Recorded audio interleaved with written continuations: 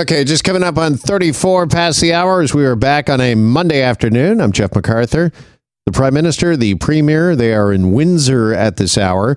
We're expecting what is being described as a, quote, significant Stellantis announcement. Now, if you recall, it was back in March that Stellantis officials from the company announced a close to $5 billion joint venture project for EV batteries, a battery plant for southwestern Ontario. So perhaps something else it sounds like is coming in regards to that.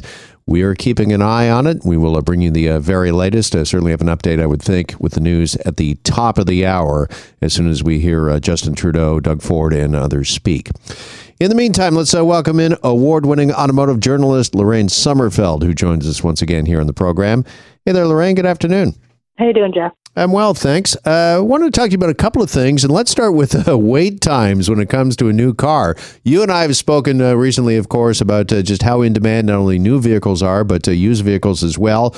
But if you are looking to buy a new car, here we are, just the beginning of May. We're hearing that your wait for one could stretch into next year. Oh, yeah. I wrote a few weeks ago that we have to put down the crystal balls and stop predicting when the wait's going to be over, because since 2020, people have been asking, anyone in the industry. And the fact is, we don't know. And now it's, we keep saying next quarter. No, it's like you just said, we're looking into 2023. So you can order a car, but what's difficult is they might say 3 or 4 months, or they might throw their hands up and say, we don't know. So if you really need it, you could be on the hook. Yeah, I don't know about buying a 2022 model and getting it to mid-2023. I don't know if that's going to satisfy a lot of new car buyers. Some lines are truncating their 2022 lineups, like they're just moving into 2023, like they're making the call as they go. The other thing I'd like to tell listeners, though, is because of the chip shortage, a lot of manufacturers are just kind of opting out of some features to cut down the number of chips that they have to put into a car. So there might be some features that you think you're getting or that are advertised on that model that you might not be. And they're not going to be things that impact the safety and security and stuff of the car, but make sure to ask if there's anything that is missing or will not be working as a result of skipping some of the chips. Wow, that's interesting. Like, are we going back to crank windows? Well, BMW went back to analog readouts and stuff instead of digital stuff. So they were changing things like that. And Ford and some of their big pickups, they took away the shutting down a cylinder for fuel efficiency, stuff like that. Sometimes it's the baseboards that kick out in a big truck to get up into them. So it's tweaking here and there on little things, but it might matter to you a lot. You might never notice it, you don't have it, but there are things that it might. So just be sure to ask, is there anything missing on this model that is advertised as being there? Wow, that is interesting. So all of this, what we're talking about, waiting for a new car into 2023, this still traces back to the chip shortage and supply chain issues? Absolutely. And it's global. So it's not just here, and it's on things like rubber as well and some steels. Like, it's not just, the microchips, but that is definitely the thing that is the superconductor chips is definitely the biggest problem. All right. I wanted to ask you, too, I was reading over the weekend that the first Lightning F-150 EV pickup trucks are being delivered by Ford to customers, and customers are being asked to sign some sort of waiver in which they will not sell the vehicle for the first year. Have you heard of something like this before? That's more common on Ferrari and things of that nature. Like, they keep very strict controls over where the vehicles end up, is to stop wholesalers, is to stop people flipping them to tweak the market. Like, they have to be careful, because if someone is buying it and turning it around and selling it for twice what they paid for it, and because we're in a crazy shortage right now, that's what's happening. And in a lot of ways, the car industry is starting to reflect the housing industry, and we all know how insane that is. So people are looking to make a buck, and that's the way Ford, or a manufacturer, makes sure they've got some boundaries on it.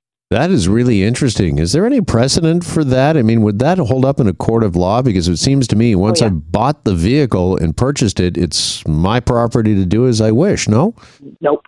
Like I said, this is an old practice. It's usually on very high-end vehicles who control, like I said, like Ferrari that puts out, a few hundred a year of something, not, mass production. So Ford did it with their Shelby a few years ago, and they had that special edition Shelby. And who else has done it? Well, they've done it. It's sporadically put on, but I'm not surprised to see them doing it just because of the demand for this vehicle is so high. And again, the market is an absolute perfect storm for people taking advantage of people over the price of cars. Joined on the line by Lorraine Sommerfeld. And Lorraine, with this shortage of cars, people having to wait for new cars now, even if you order it today into 2023, it's also had a lot of people talking about the model, if you will, as to how we buy cars, the sales model, and whether or not that is poised to change or has to change. What is your take on that? Because the car buying experience is very unique and in a lot of ways is different from any other sort of purchases we make in our lives. Yeah, it's ridiculous. It's an awful experience. I don't know anyone who actually enjoys it very much. I have a column running today that dealerships are legally allowed to force you to take their financing. So you can walk in there with cash, or you've arranged your financing, or you've saved up money. And this happened to the woman I wrote about in today's column. They had the $17,000 in cash. They went to buy the car. The dealership forced them to take financing. And they force them, sorry to interrupt, but they force them because it's a moneymaker for the dealership if you finance? Yep. They make a cut, and some dealerships are incredibly aggressive about this.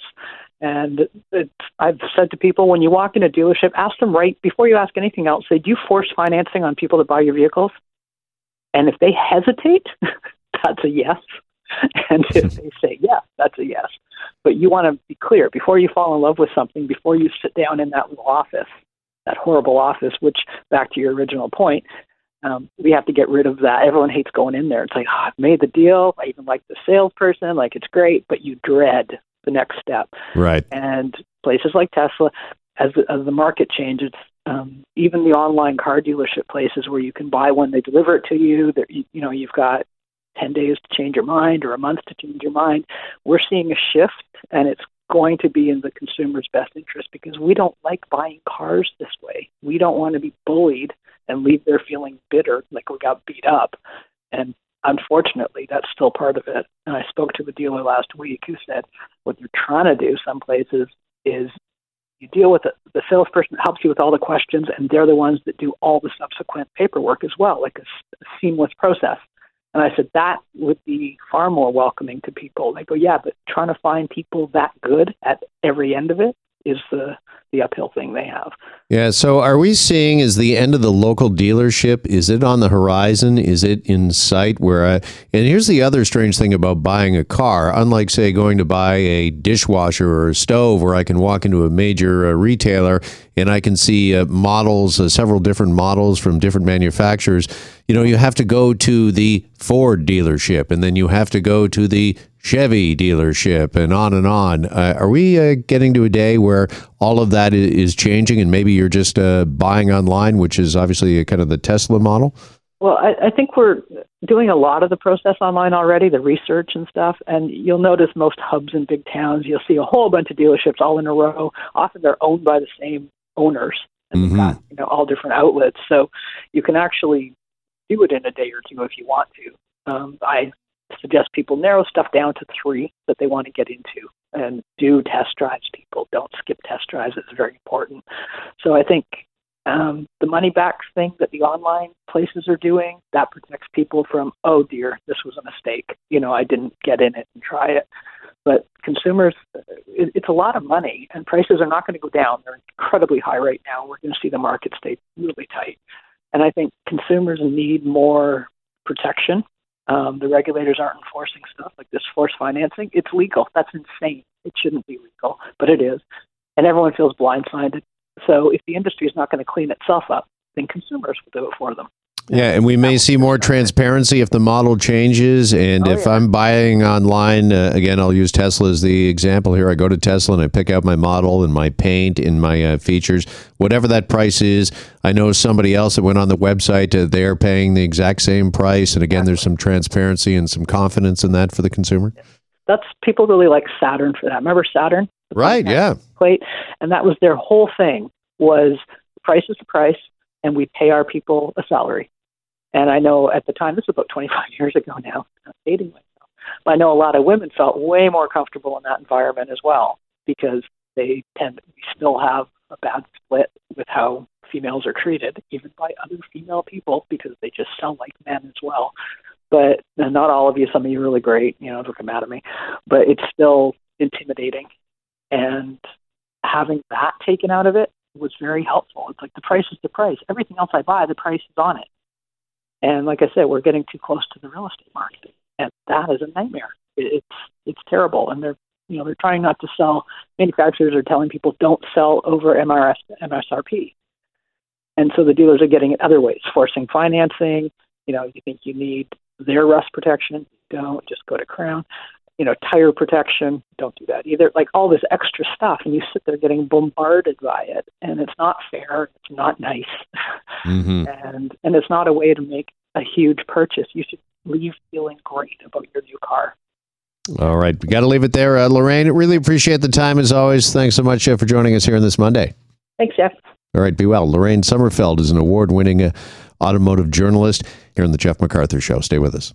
Hi, it's Shauna, and I might be a bad parent because my kids think French fries are vegetables. Hey, it's Ryan, and I might be a bad parent because I went out for wings when my wife was in the hospital after giving birth. Johnny here. I might be a bad parent because in my house, the tooth fairy gives pocket change. But we're not alone. Len emailed us and said his 6-year-old daughter's Tarzan moment going from love seat to lazy boy by curtains made him more proud than any dance recital. And Andy left his 2-year-old at the rink. All right, guys, I'm sure we're not alone. Like Andy's kid. For stories and confessions like this, make sure you check out our podcast. It's called Bad Parents, and it's available wherever you get your podcasts. I left a glove at the rink.